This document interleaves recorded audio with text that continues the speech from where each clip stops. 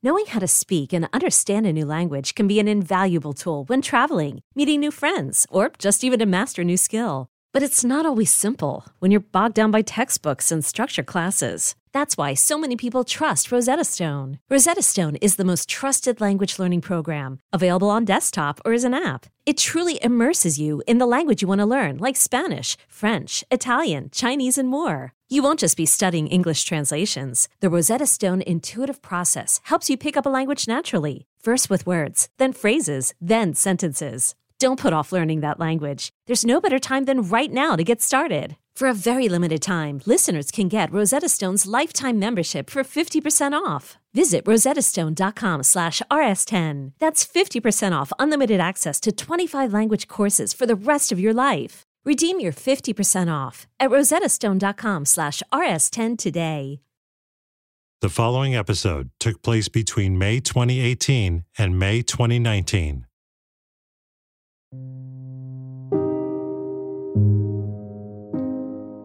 The cover of the journal reads, "Dream Big," in large type. It was found in Chris Spots' truck and written in the last months of his life. From an undated entry on page 3. He writes, "I have an amazing fiancé who is sweet and tender and rough and stern. Kind of sounds like me, huh? If I sit and actually think about my life, I'm in awe at how lucky I am. Maybe I should do that more. I'm excited about where my art is going." 6 pages later, he writes, "It's been 2 months. Naturally, depression set in without me knowing it. I started taking my 5-HTP again, which has helped. I've also started microdosing with LSD. This has been interesting, to say the least." 3 pages later, "This triangle has been getting the best of me in recent days. And honestly, my partnership may not recover from last Sunday. It's not important for it to anyway. I know I need to be careful because of my anxiety. I would like to burn no bridges, so I will proceed with caution here, and at all costs, I must keep my energy. I'm almost certain that she is a vampire or a succubus."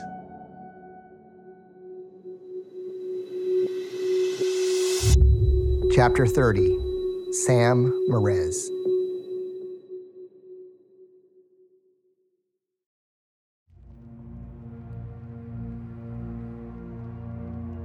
Did he say anything about Sam Merez? His uncle? Yeah. Yeah, he did. We did talk about his uncle a little bit. What'd he say? I'm on the phone with Chance and asking him about Sam Merez, the brother of Chris Merez, and the supposedly dead uncle of Chris Spots. Ever since Chris's mother, Jade, shared with me her suspicions about Sam Merez, I've been making calls to find out who Sam is and if he could have any connection to Adea's disappearance. And it turns out there's something that Chance didn't share with me when I first spoke with him. They said his uncle was a pretty gangster dude. I don't really know how much I want to say here, because I don't want to get anybody in trouble if they don't deserve it, but it was kind of his assumption that his uncle killed her and his dad buried her. But he said he thought they kind of tagged team the thing.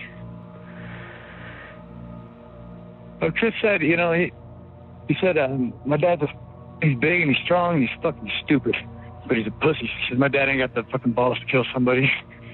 So if anybody did it, my uncle did it. My dad's just stupid enough to get rid of the body, and he's too stupid to do it right. Jade also mentioned, when I last called her, that Chris Spots had said something similar to her before he left Colorado on his final road trip with Chance. He mentioned that he thought Chris and Sam Merez knew where Adea was. So this raises the question of whether there was a third person involved, because Chris Spots made only one other call on that fateful night Adea was killed. And that was to a burner phone with a 424 Los Angeles area code.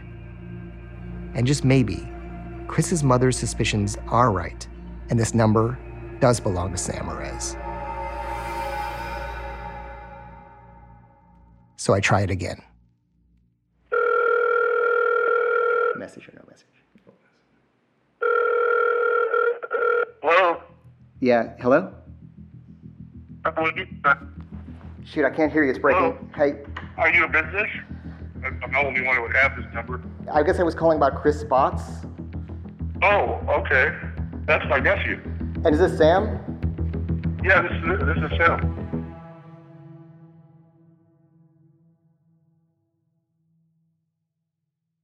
I was wondering if you had some time. I'm doing a podcast on Chris and everything that happened, and I know he talked to you a bunch. I wondered if you had time to talk about him. And Oh, that's all right. He's my nephew. I hadn't seen him in 3-4 years. Something happened that should have never happened. And it doesn't fit him at all. He's not that person. He don't fight. He don't like arguing. He don't like nothing. I mean, I wish he would still be here so I could talk to him and stuff like that, but there's nothing we can do about that now that he's gone. And I wish that same thing for the other family because it was so sad, it's just horrible. And when was the last time you actually did see him? The last time I did see him, Jesus, physically probably maybe 4 years ago.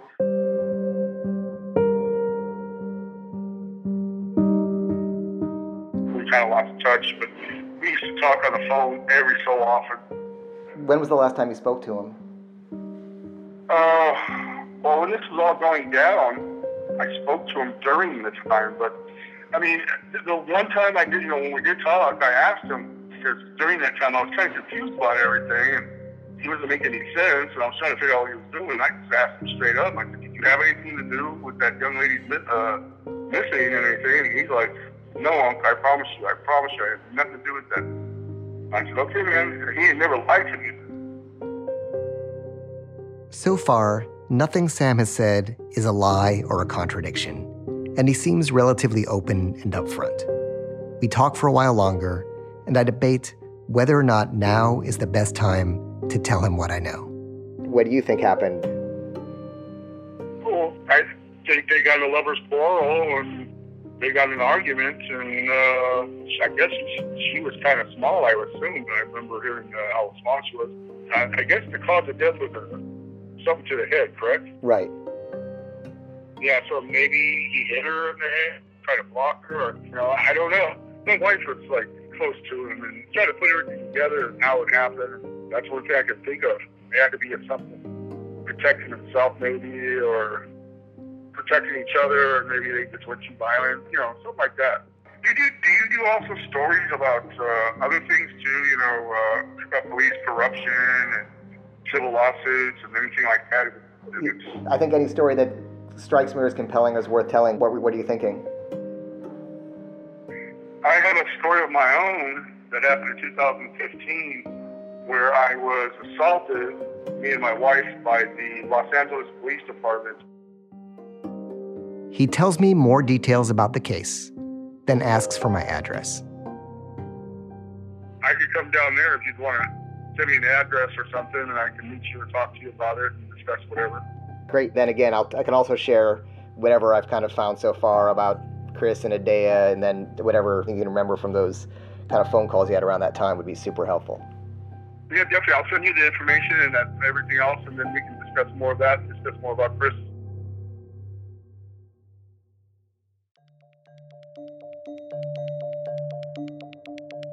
Now that I know this number belongs to Sam Merez, I can prepare for my meeting with him.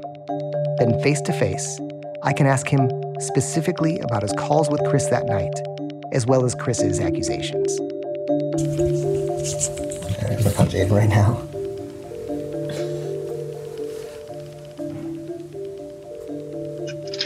Hey, Jaden. Hey, man. I just want to let you know that I just got off a 20-minute call with Sam Merez. What? How'd that happen? Well, Alex was over. I said, why don't we try that 424 number again? No way. Our mystery 424 number? Wow. And he just answered? Yeah, so I called. It rings like 4 times. We're sure it's going to voicemail. Then a voice picks up, and the voice sounds like Chris Merez. And I said, I was actually calling about Chris Spots. There's a long pause, and then he goes, that's my nephew. I mean, so we've tied him to minutes before that's the last call. I mean, How many times have we called that number? Amazing for trying one more time. I mean, I'll never not try one more time. That's crazy. Hey, also, I wanted to tell you, I just got the autopsy from Nevada County for Adea. So I just sent it to you. So take a look. It's pretty extensive. It's about 30 pages. There's the general autopsy report. There's the protocol and tox. Anything significant on it that jumps out to you? Well, I mean, we finally at least have a picture on cause of death. They're saying it's blunt force trauma to the head. Not a lot of detail in terms of like narrowing down a weapon or anything like that. Dealing with the decomp and stuff like that, we're not going to see that. There's also in the tox report, it's showing caffeine, Valium, and THC or marijuana. It looks like just normal dosage. Certainly none of those listed as any like relevance to cause of death.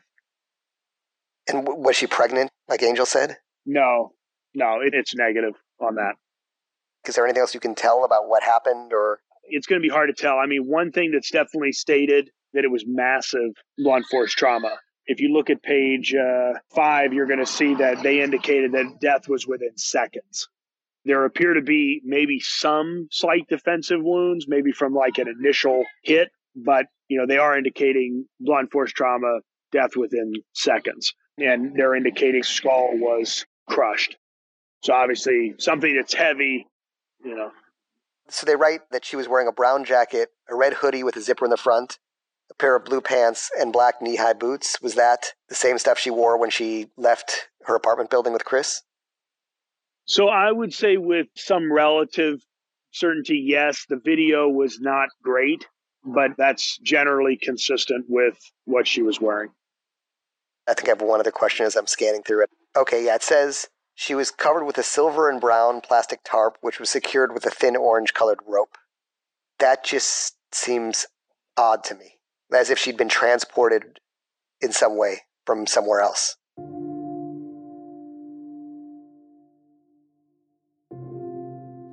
Yeah, it's definitely odd. I mean, seeing that is, my conjecture is just that it does indicate transport. Wrapping her in that prior to burial really wouldn't make a lot of sense. So I would definitely say that we need to think about transport and how any other evidence that we have or that we can find that would kind of support that theory might bring on a little more relevance now.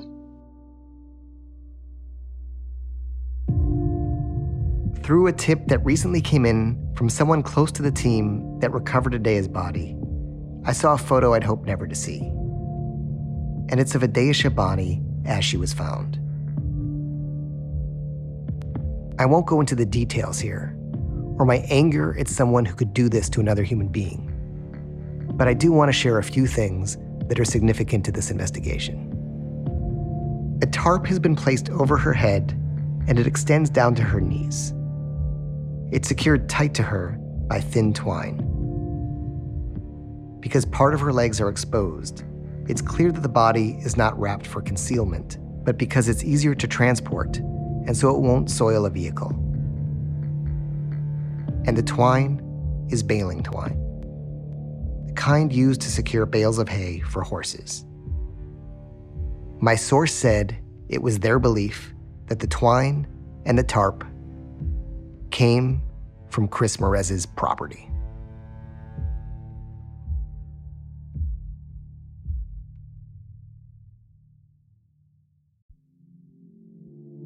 Do you ever wish you could become a detective and help find the clues to the case? How about all of that in a mobile game that you can take anywhere? In June's Journey, each scene leads to a new, thrilling storyline. Uncover the mystery of June's sister's murder and find out about scandalous family secrets. The gameplay lets you find hidden clues as you investigate a murder mystery. Escape to a bygone age of mystery, danger, and romance. Let your imagination run wild when decorating your island estate and collect scraps of information to fill your photo album and learn more about each character. Whether you're craving a good mystery or looking for an escape, you can immerse yourself in the world of June Parker. June's Journey is a hidden object mystery game with a captivating detective story taking you back to the glamour of the 1920s with a diverse cast of characters.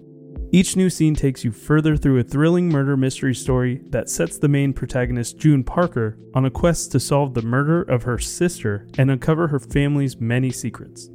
I travel so much while working that I personally love to play it while sitting around airports with all that free time I have. Can you crack the case? Download June's Journey for free today on iOS and Android. Ready to start talking to your kids about financial literacy? Meet Greenlight, the debit card and money app that teaches kids and teens how to earn, save, spend wisely, and invest with your guardrails in place. Parents can send instant money transfers, automate allowance, and more. Plus, keep an eye on spending with real-time notifications. Join more than 6 million families building healthy financial habits together on Greenlight. Get your first month free at greenlight.com/Odyssey. That's greenlight.com/Odyssey. Chapter 31. Chris Merez. Should I try him again one more time right now? Yeah, sure. Okay, cool. Here we go.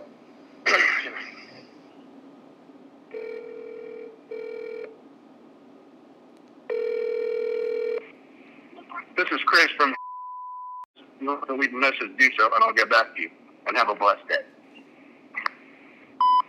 Hey, Chris, it's Neil. Hopefully it's not too late. I'll be up for a bit. Talk soon. No answer. No. Yeah, it was kind of late. It is late, so maybe he'll call me tomorrow. But if he didn't want to talk to you, he wouldn't call you back. That call didn't. Oh, it's happen. him. It's him. Never, please. Okay. Hello? Hello, Ines. I was outside. I saw that you called. So what's going on? Great, man. Yeah, no, I'm sorry to call so late. I listened to your live and die out, or whatever those, I don't even know what those were. I just listened to them. What are your thoughts so far? Yeah, I just saw him the other day. I just kind of, and that whole thing with Chance, I heard that one. I never even met the kid, so I don't know what he was talking about. I've never seen him in my life. All I've ever heard was my son talk about it. I've never met the kid, so I don't know why he was saying all this shit, because, I was kind of surprised. It's been hard to reach Chris Merez, and this may even be my last chance to speak with him. If he was involved with Adea's disappearance, I know he's not going to just confess to me, but I can share the facts I know that make any lies or evasions that much more difficult.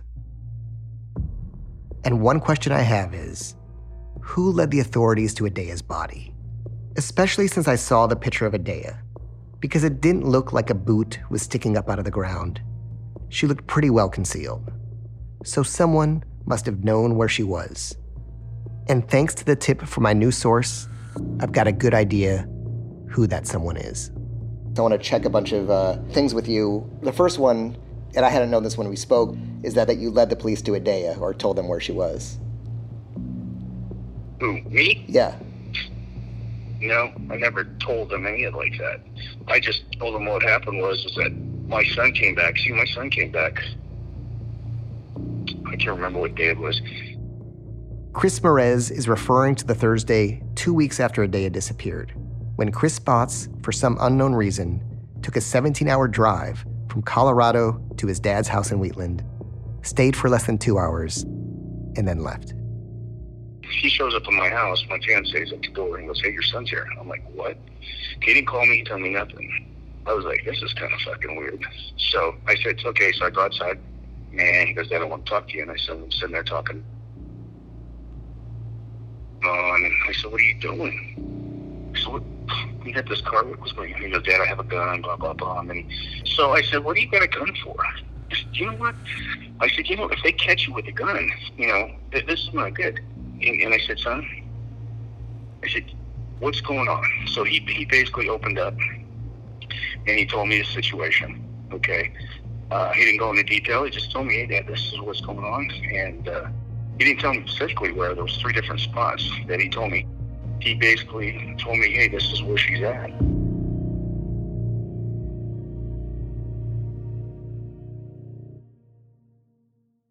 Why did he say 3 spots instead of "I put her here"? Why did he say 3 spots? This is the deal. When he came to stay with me, he goes, "Hey, Dad, there's these great places you could go right." And that's where he told me that we had Spencerville, and we had Campfire West, we had Hidden Falls. And he said, I knew those places. So that's when he told me that. So, but you know this area. And him and him go hiking up there. Yeah, it's called Hidden Falls. It's a beautiful place. That beep is concealing the identity of Chris's childhood friend, whose name we changed to Brian for purposes of anonymity. Roughly 10 years ago, Chris and Brian came to live briefly with Chris Merez when he was living in a neighboring town. And by the way, just in case you missed it in his wall of words, it was Chris Merez who tipped off police to where Adaya was. That's kind of why when he told me that, because I knew the places. There's only 3 streets. Go ahead. What were the spots he said? What they are is they're creeks and there's bridges. There's 3 in that area. There's 1, 2, 3. And that's pretty much what he told me. If you're going to go horseback riding, or if you're going to go hiking, or if you're going to go shoot, whatever, there's 3. And that's basically all he said. And I said, okay, fine. So I didn't say anything. My thing was to see him. I was just sad because I could see the remorse he had. He was very, I don't even know what to say. It was just sad, to see him like that. I think he realized what he had done. When Chris said he had a lot of remorse about it, did he say, why he had done it or what happened? You know what? And I'm going to share this with you, but this is the honest God truth. He told me this when he came that Thursday, when he told me that. He goes, Dad, you remind me of my mother, and I've always wanted to kill my mother. And straight into my eyes.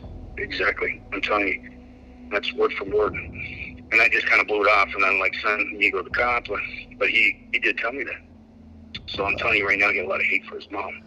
And for whatever reason, Shadea is a lot like his mother. She was a person that likes drama. She was drama. That's the way his mom was.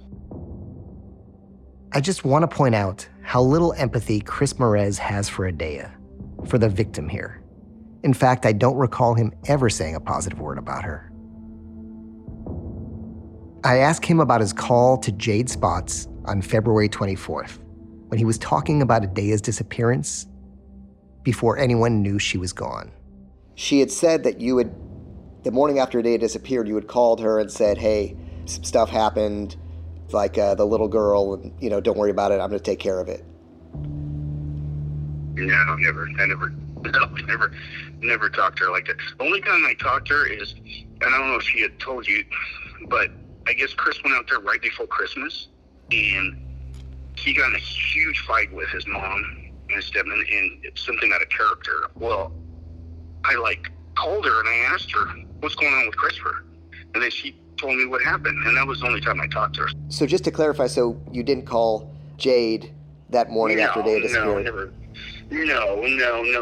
The only person I talked that morning was Mary. Mary called me up because he came back to my house, picked up the shoes. And the only reason she called me up was because she tracked her credit card to that hotel.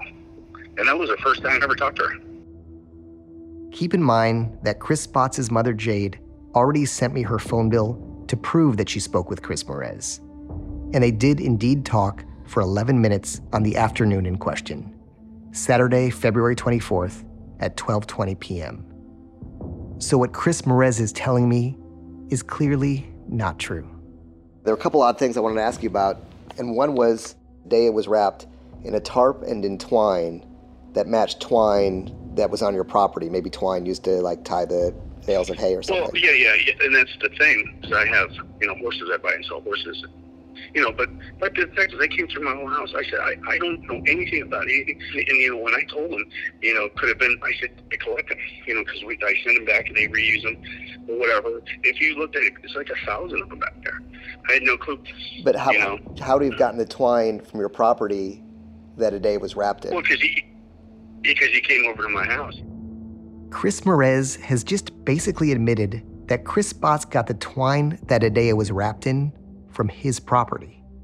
Now listen to the answer to this question. Was he ever out of your sight when he was out of your property that day? No. When he came in, and then when he got in an argument, he took off. And then they come back that morning. And how long was he there for that? How long was he there for that night? Oh, probably 3 or 4 hours. Yeah, probably about 3 or 4 hours until we got in a fight, and then he took off. And then he came back that morning, and he was only here that morning for maybe 10 minutes, not even 10 minutes. He just came, got his shoes, gave me a hug, and he was gone. If Chris was in your sight the whole time, how would he have gotten the twine from your property that Adaya was kind of tied up in that tarp?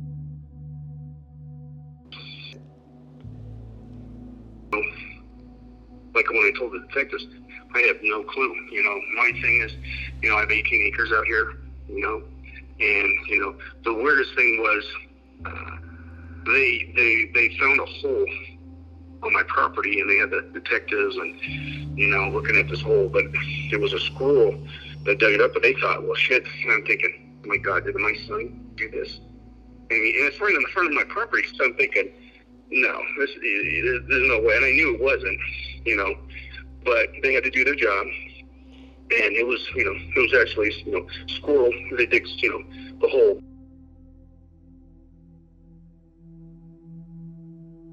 You may remember that when I first spoke with Chris Merez, he said that this hole was dug by dogs. Another time, he said it was a coyote. However, the same source who showed me the photo of Adaya said that investigators believed someone had tried to dig a grave for Adaya at Chris Merez's property. But they stopped when they hit rock and couldn't easily go any deeper. They said they had dug this hole. It was kind of a body-sized hole, but then it hit slate. It hit rock. That was actually the hole that I was talking about. And that's when the other detective was sending me, because they had over there, they were digging it up and taking pictures. And they came back, there was nothing there, of course. But I'm just thinking, holy shit, They were fairly certain that it was like, a hole dug for a body, because it was a big hole, and then it hit rock, and it didn't go deep enough. It was probably maybe 2 feet by 1.5 feet, but it was a fresh hole. And I explained to him, I said, like at the beginning of the year, we get them, maybe 2 or 3 are digging the same hole, So, went in there and dug. There was nothing, of course, but I'm just saying, I'm just like, fuck. I'm thinking, did my son do that? Was he trying, it was just crazy. The thing that I'm sort of trying to piece through is she must have been there that night in the truck. Whether alive or dead, she must have been in his truck. Like I told her, that I saw nothing. All I saw him come in, left, come back that morning, got his shoes, that was it. I don't know what I would have done. To be honest, if I would have been like, fuck, I don't know. Call my buddy the cop. I don't know. I'm glad I didn't, and I hate to say that, but I'm just glad, because if I did, I don't know how I'd react. That's where, kind of I get stuck. It just doesn't make sense, because there's, A, she 100% had to be there, alive or dead. But B, is if you only stop for 4 minutes and 8 minutes at a gas station, how do you have time to do something like that? And then when you get the twine and the tarp, how do you get all that wrapped up and then hit the road and then go to that spot in the wildlife area? Exactly. The only thing I can think of is when maybe he I don't know, we've talked about this before. Maybe when he got in an argument with me, that's when he took off, because his plan was usually to spend the weekend. Me and him were going to go out the next day to dinner, and everything was planned, go horseback riding, all that. So it was kind of weird. It was kind of weird for me. And I'm thinking, okay, and it was an argument, but it was something like, okay, son, but I didn't want to, I'm like, okay, you're 33 years old. I'm not going to tell you, beg you to stay. If he got upset with me, and that was when he did what he did, but I don't know. See, that's the thing. He never said it. I never wanted the detail. But here's the thing that doesn't make sense. So let's just say that somehow he did this in the car. I don't know how. Let's just say that happened in the car. Yeah. But then how would he not have blood on him when he came in your house?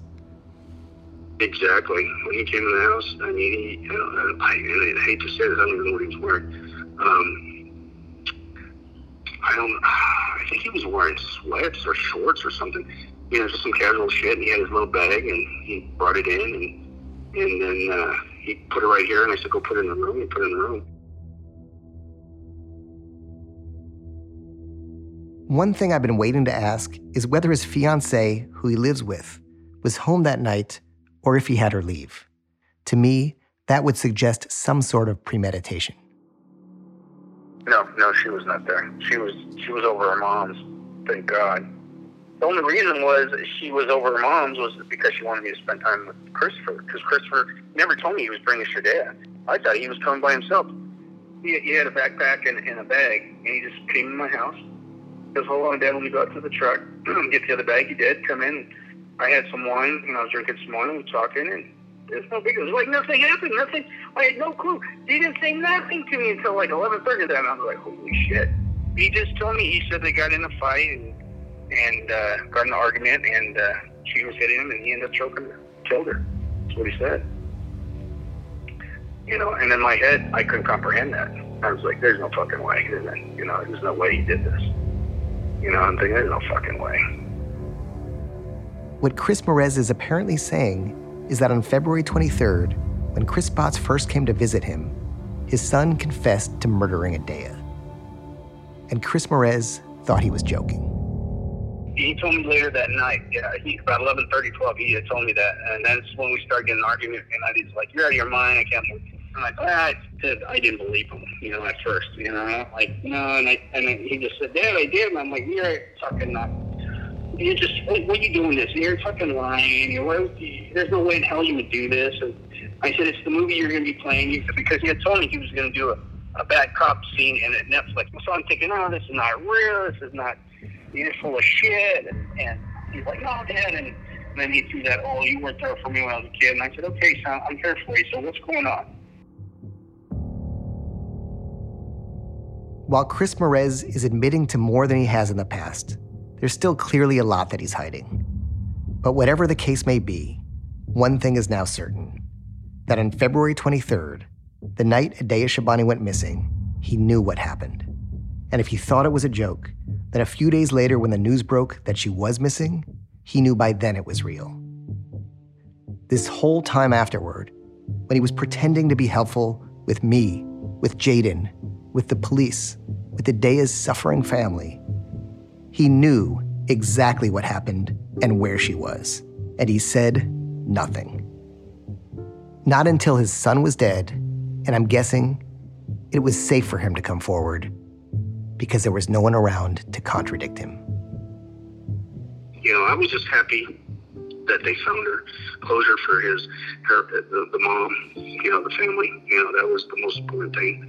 You know, and the thing is, sad part is my son, you know, for whatever reason, he did what he did, and you know, and I strongly believe this. I mean, you know, I think he just felt so guilty that you know, he felt that he'd taken his eyes. You know, he was telling James, you know, a warrior. I'm gonna go out like a warrior. No, I think he went out because he felt like he was so guilty. You know, he was so what he did, and it's just a sad story. And, you know, I always wanted him to grow up to have kids and, you know, try to be a grandpa, and that'll never happen.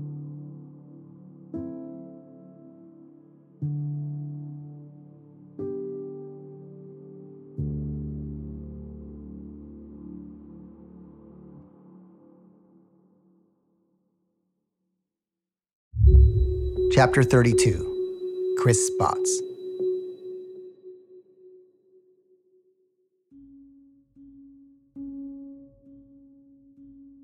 When reporting, you have to knock on a lot of doors, but sometimes you just happen to stumble across the right door. This particular one was in Yuba City, about 20 minutes from Wheatland. Led there by an anonymous tip from a listener of this podcast, Jaden and I knocked on the door. A bald, stocky man answered, and his first words were, "I was wondering when you guys would come. I figured the LAPD or a detective would eventually be here." I've been saying since all this started, I can't believe nobody's come and talked to her. Yeah? I couldn't believe it. I've been saying, I can't believe nobody's talked to her yet. Yep. Because I was waiting for it. He then called his fiancée and told her, "There's a private investigator here to see you." Her response? Is it about Chris Morez? The man invited us in, and we sat on the couch as a fish tank bubbled in the background. After 10 minutes, his fiancée arrived, along with a daughter she had with Chris Morez. I still talk to my sister-in-law every once in a while. Like, I'll have text messages and she'll talk about Chris, and I can't believe, like, you know, like nothing happened to him. And, you know, I'm like, I know. I mean, he's gotten away with so much stuff. It's not even funny. So one question as far as these go, is it okay to share these recordings with the LAPD? Yeah. Okay.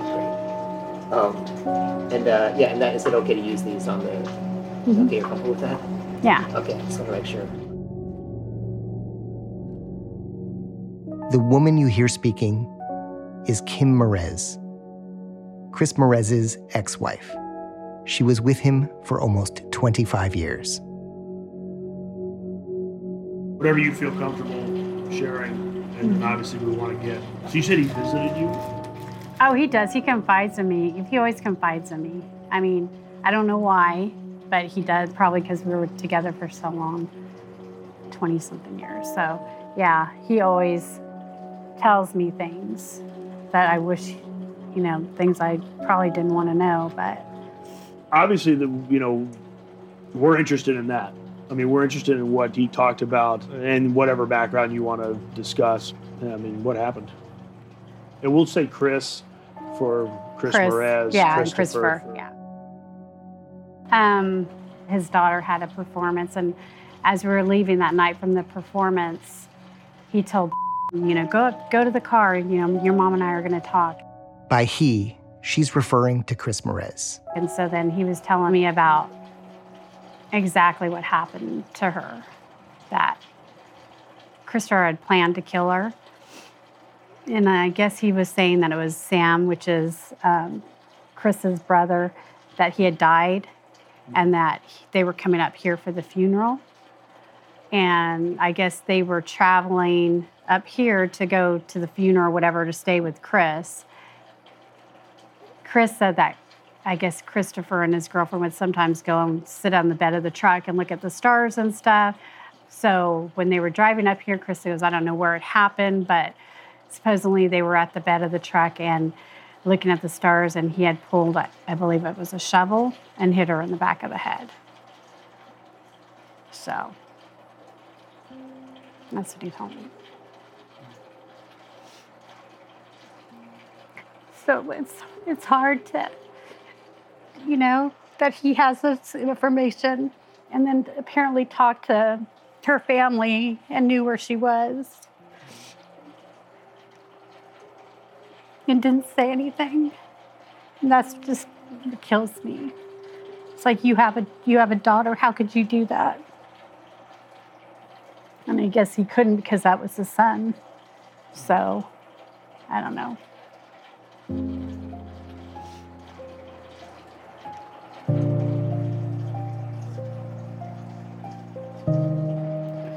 What did he say happened after that? First, he had a couple stories. I think the last story was Christopher came to the house, Chris's house, and they were talking. He said he was acting kind of weird, just kind of odd, like he wasn't acting himself. And he's like, what's wrong with you? And he's like, nothing. And then I guess at some point he told you, well, I killed her. And he's like, no, you didn't. You're kidding around. He goes, no, I killed her. She's in the back of my truck. Christopher wanted Chris to help him bury her. And Chris told me, he's like, no way, I'm not going to do that. I'm not going to get involved. And Christopher played that you were never in my life. You never did anything for me. You could at least do this for me since you've never been there for me. And apparently, Chris, in his own truck, had Christopher follow him to a place where she was buried. But he told me there was blood in the back of the truck. He told me that she was rolled up. I don't remember what he said, but she was rolled up in. But he said he saw Christopher take her out of the truck and roll her into the hole that he had dug. He saw that. I know he was the only one with Christopher there because his girlfriend had gone. His girlfriend wasn't there that night.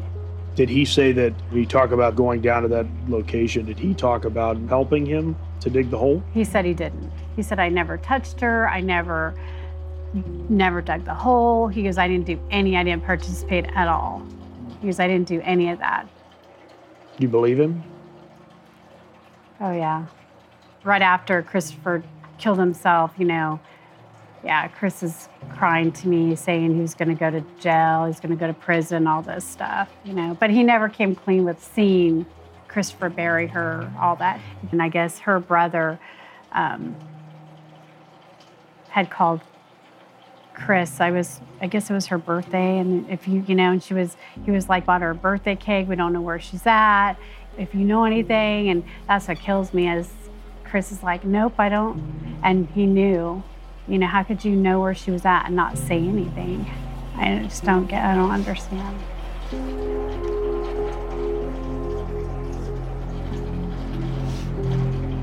I mean, to me, it's like, why would you go in separate cars? You went in separate trucks, and Christopher followed you all the way to a place where you chose to bury her, and then you just stood there. It's kind of hard for me to believe that he would have just not have done anything. I mean, as far as him, helping him commit the crime, I don't know. He's pretty crazy, but I don't know if I could see him doing it. I don't think I can. Why? He's just... I don't know. He was really bad when he was on steroids, really bad. He put a gun to my head, pulled the trigger, all kinds of stuff. I just don't know if I could see him. I don't know. Did he ever talk to you about motive? Yeah. Why? Yeah. He told me because he had his fiance and that he tried to break it off with his girlfriend, Christopher did. And she was just not having it. And she told him, I'm going to ruin your career. I'm going to ruin your life. And that's why you did it. And then Chris always told me that Christopher always said that his girlfriend reminded him of his mom and he couldn't stand his mom, which I doubt that. I remember, even the girls at work still, every once in a while, hey, what's going on with Chris? Have they arrested him yet?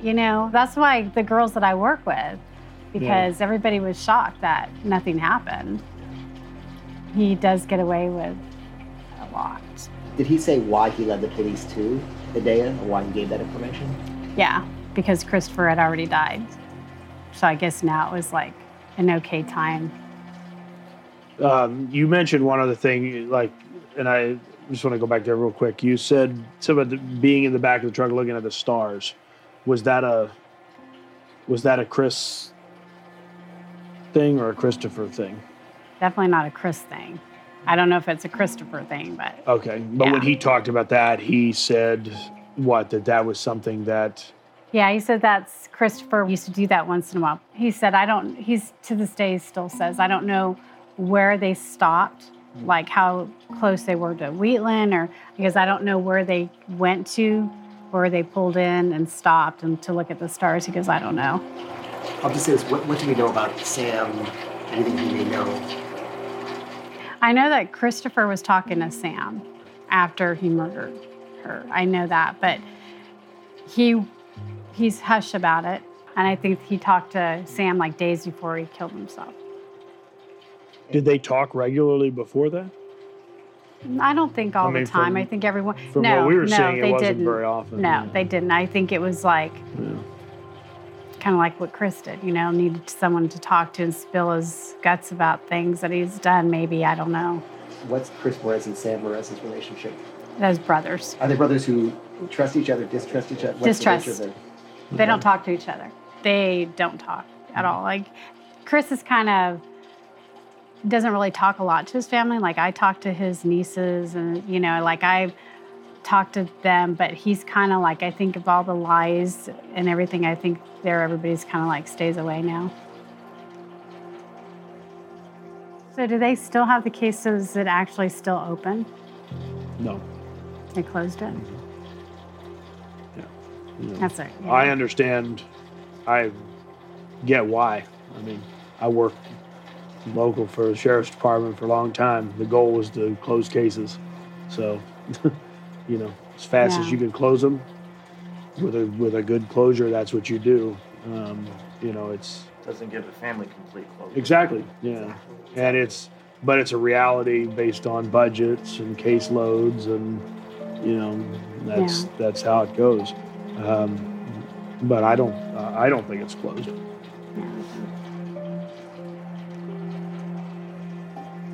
No, I don't think so.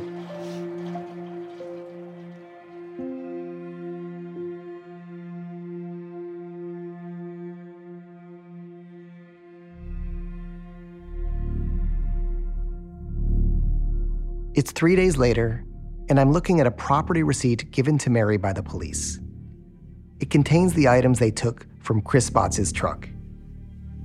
It includes one baton, which was the metal baton that Chris Spots had bought for his role as a police officer in the web series The Shokes. It contains papers, which we believe to be the letter that Chris Spots was writing Mary. There's a hat, 2 pairs of boots, at least 100 rounds of live ammunition, a gun magazine, a key, and a receipt from Anawalt Lumber dated February 23rd, 2018. And the frustrating thing is after months of back and forth, my Anawalt Lumber contact never came through with a cash receipt. Fortunately, Jaden comes through and sends me there to pick it up. Yeah, man. Okay, so I just went to Anawalt Lumber. I went in the back office. The guy handed me the receipt, and you're not gonna believe this. Did you look at the actual items? Yeah, I looked at the SKU numbers, and I went and picked up each one. I got them spread out right in front of me right now. Oh, you bought the items? I bought the items. Amazing, okay. So I'm looking at them right now. He gets a pair of suede gloves, a flashlight, Okay. a big moisture-absorbing towel, and a shovel. The Hargan women seem to have it all. From the outside looking in, we were blessed. My mom was amazing. But as detectives would soon learn, there was a lot going on inside the Hargan household. Ashley and I have been calling my mom and the house and Helen. No one's answering. 63-year-old Pamela Hargan gunned down in her own home. Her youngest daughter, Helen, lay dead upstairs. Patrol, when they arrived, assumed or thought that there might have been a murder-suicide. But for the detectives on the scene, there were things about the scene itself that were concerning to us on day one. Who would want to kill their mother and their little sister? There is no boogeyman here. It is exactly who we think it is. I'm Peter Van Sant from 48 Hours. This is Blood is Thicker, the Hargan Family Killings. Listen to Blood is Thicker, the Hargan Family Killings, wherever you get your podcasts.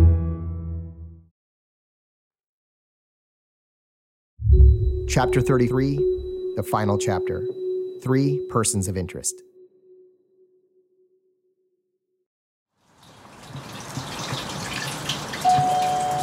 That's scary. Cool. See. Hey, Alex, take it. No, we can sit here. We've got all this information. We've done all these interviews. It's been 14 months. Yeah. And almost. And really in this last week, just a flood of information came in. I'm in Jaden's office, and we're preparing our final report for Adea's mother, Nora, as well as for Chris's fiancée, Mary, and his mother, Jade. It's the first time that we've sat together formally and just attempted to put together all the information we've collected. Our investigation has led us to 3 persons of interest. Person of interest 1, Sam Merez. When were the calls to Sam? 10:26, 10:47. And then I think a text at 11:27. They're all 1-minute calls. They easily could have just... Not connected. Hey, call me back, ASAP. There are 2 pieces of information that led us to Sam Merez. The first is the phone calls that Chris Spots was desperately making to Sam's 424 number on the night of Adea's murder. Though I still have plans to meet with Sam in person, after getting to know him better, it felt like the time was now right to ask him about that night. Why do you think he was desperately trying to reach you that night? Because you're the only one he was calling. I wouldn't even know. Like I said, I hadn't talked to him only once before that, and that was in 2015 when he was living in L.A. I can tell you truthfully, he never mentioned anything, never told me anything, and if he would have, at that moment, I would have told him to turn himself in. Sam goes on to tell me that it's unlikely that Chris Spots had his 424 number, so he probably got it from Chris Merez. And since Sam says he didn't answer any of the calls, his best guess is that Chris Spots was calling for advice, for help, or most likely, for somewhere to stay in the area since he probably did have some sort of argument with his father that night. The second piece of information that led us to Sam Merez is Chris Spots' claim that Sam and Chris Merez were co-conspirators in Adea's murder and burial. And aside from the fact that we now know Chris Spots told a lot of lies, the other problem with his accusation is that Sam Merez doesn't trust his brother enough to get involved in something like this with him. I've never had a close relationship with my brother and talked to my brother much. Fortunately, my brother, I don't even know if anybody in my family who speaks to my brother. My sister hasn't spoken to him. My uncle's aunts, I've had uncles walk away. I've spoken extensively with several people who know both Sam and Chris Merez, and they've confirmed what Sam is saying. So I feel confident in concluding that Chris Spots' allegations about Sam were completely fabricated and an act of fear and desperation. Person of interest 2, Chris Merez. The next thing is, he's keeping the affair secret from Mary, from his mom. I've talked to a few of his friends now, from most of his friends till the very end, except for one person he knows won't disapprove of what he's doing. That's Merez? Right. This is Jade Spots discussing a conversation with one of the LAPD detectives investigating the case. She said, I cannot reveal to you my information, but she said, I know you think that Chris Merez was involved, but I can tell you we are 100% sure that he had no contact with Chris Merez. In fact, their contact over the last 3 years was very limited and next to none. But there's a problem with what the detective is telling Jade. I have Chris Spots' phone bill. And in November, he has 4 calls with his biological father. In December, there are 3 calls. But in the 19 days leading up to Adea's murder in February, there are 41 calls between Chris Spots and Chris Merez, for a total of 251 minutes. And in the last 3 days before Adea disappears, there are 14 calls back and forth between them. And this is where our suspicions about Chris Merez's involvement begin, especially since he later admitted to us that he knew about the murder and concealed it.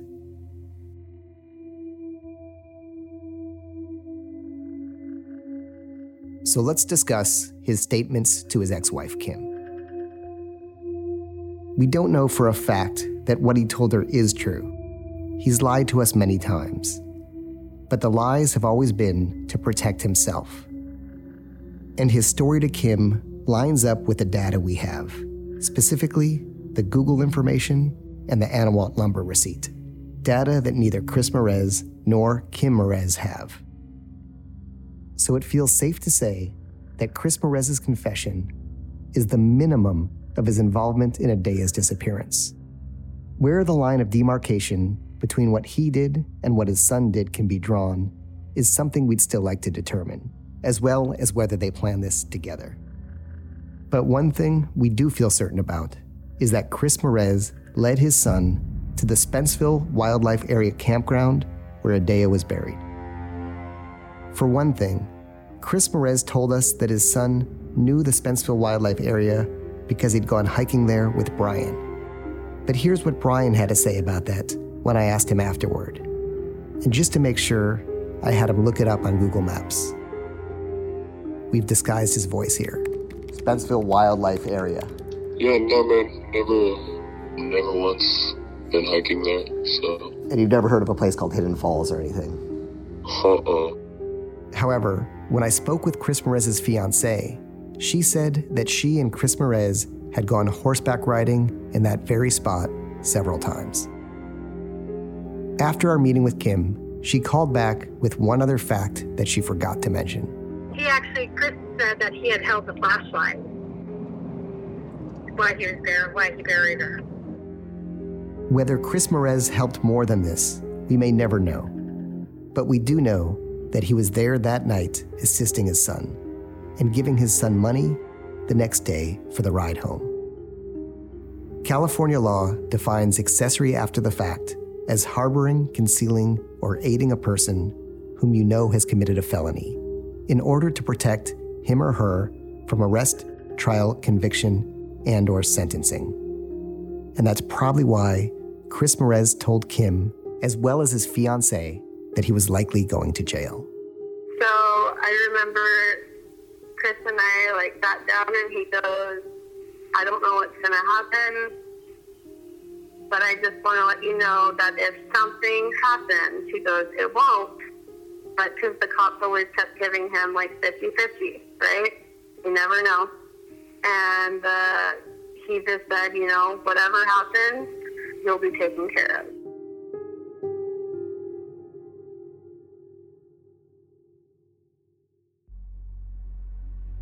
Person of Interest 3, Chris Spotts.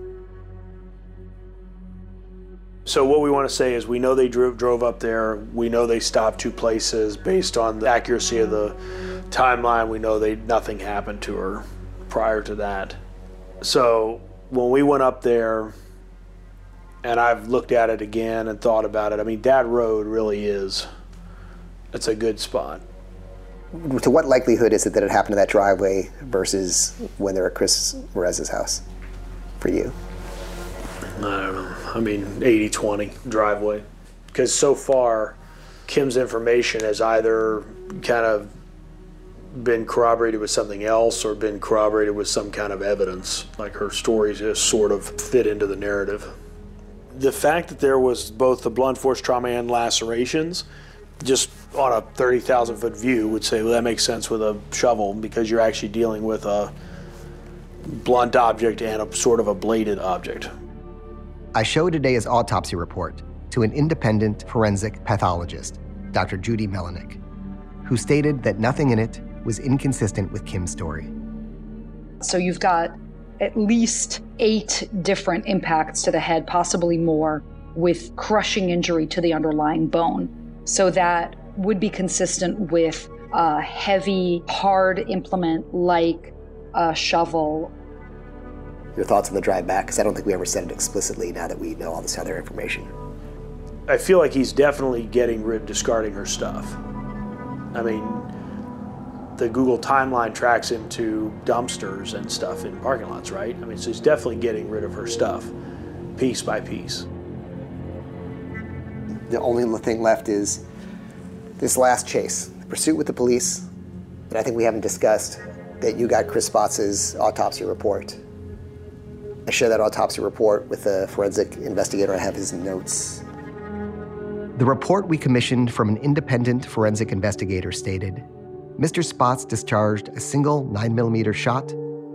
This shot occurred prior to the 3 less lethal shots fired by CHP officers from outside the vehicle into the driver's door window. Assuming no other individual was in the vehicle cab at the time of the 9mm discharge, Mr. Spotts did commit suicide using a 9mm pistol. I would so testify the aforementioned findings and opinions under penalty of perjury.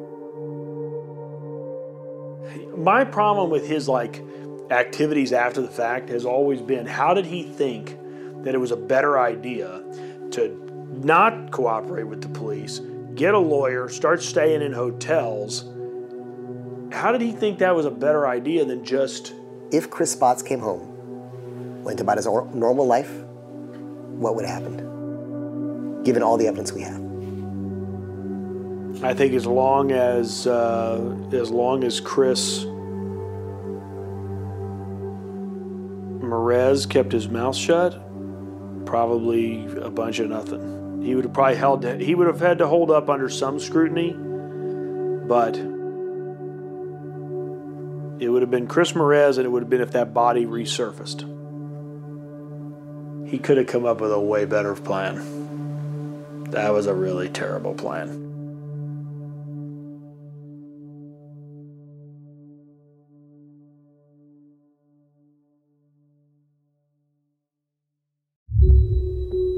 Epilogue.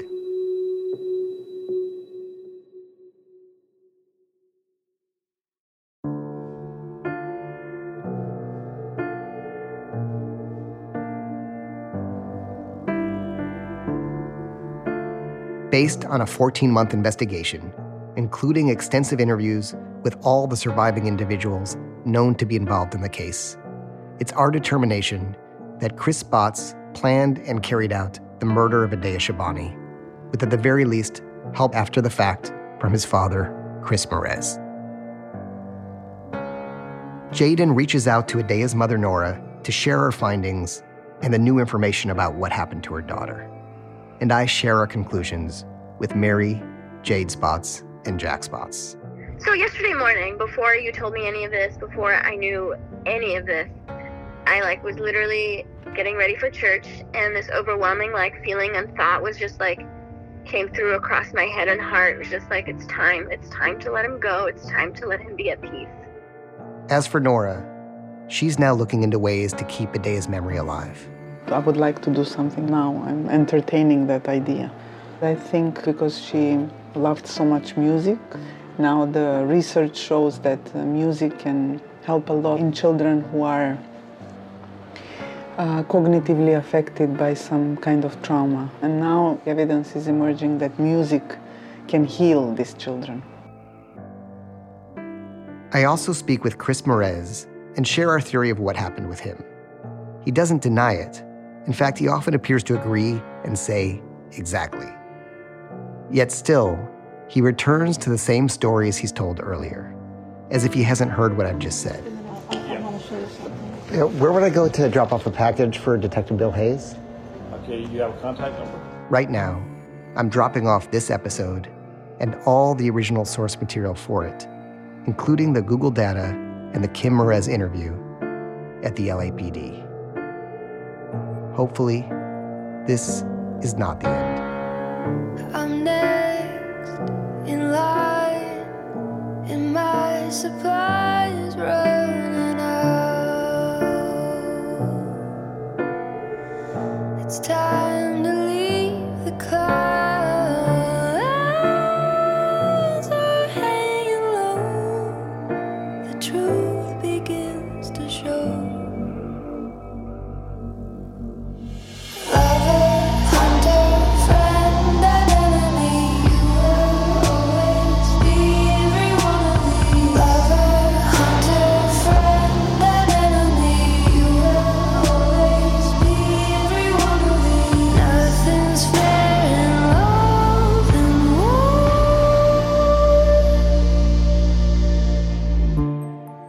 Just as this episode was coming out, Jayden called to say a potentially groundbreaking tip had just come in.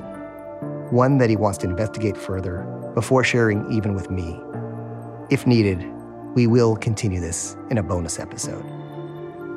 If you're listening to this and you're in a physically or emotionally abusive relationship, the National Domestic Violence Hotline can help victims and survivors of domestic violence. Call 1-800-799-7233.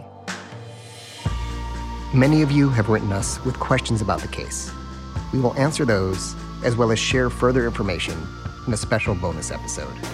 If you have any other questions, theories, or tips about this case, please write us at livedila@tenderfoot.tv or call our voicemail line at 213-204-2073, or even email us a recording of your thoughts. Make sure to let us know if it's okay to use your voice on the podcast. Though you've heard my voice in all these episodes, producers Donald Albright and Alex Vespestead worked just as many hours over the last year on this and deserve special acknowledgement. To Live and Die in LA has been a production of Tenderfoot TV and myself in conjunction with Cadence 13. The executive producers of this podcast are myself, Donald Albright, and Payne Lindsay, along with producers Alex Vespestead and Mike Root. The music and score is by Makeup and Vanity Set. The theme song, which you finally got to hear more of, is Love and War by Flurry. Our show art and design are by Trevor Eiler. The editing is by Alex Vespestead, with additional mixing by Resonate Recordings. Special thanks to Oren Siegel, Brian Fishback, Charlene Lee, Julian Chan, Ingrid De La O, Carla Velarde, Rich Berner, Kevin Richter, Chris Corcoran, Oren Rosenbaum at UTA, the Nord Group, Eric at Shangri-La, Concord Music, Cobalt Music, Beck Media and Marketing, Station 16, and the teams at Tenderfoot TV and Cadence 13. One final note. We're planning a live event in LA very soon. We've learned so much from Adea's case that we've been able to help another family. This family's son went missing late last year, and they haven't had the support they need, both from the authorities and from the media. Information about the date, time, and tickets, which will help support the family's GoFundMe, will be posted to my social media accounts at Neil Strauss as soon as possible. Thank you for listening, for commenting, for calling in tips, for making all this possible, and for remembering Adea as she was. And Adea, there are no words. You didn't deserve this, and no one does. We'll be making a significant donation to the Children's Music Fund in your name.